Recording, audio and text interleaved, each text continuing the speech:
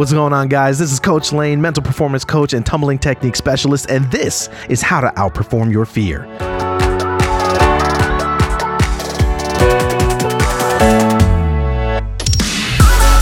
Number 1, define. Ask what, when, and why.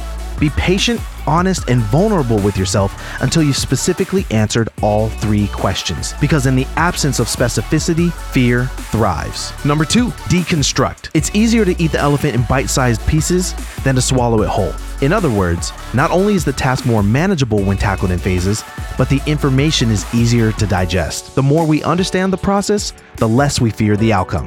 And number 3, drill the process ad nauseum. Ad nauseum is Latin for until sickness. Drill your process until you can no longer get it wrong. Repetition breeds understanding. Understanding breeds competence, and competence encourages confidence. And it's only through confidence that we can outperform our fear. Be sure to like, comment, and share, and of course, follow me on Instagram for more content.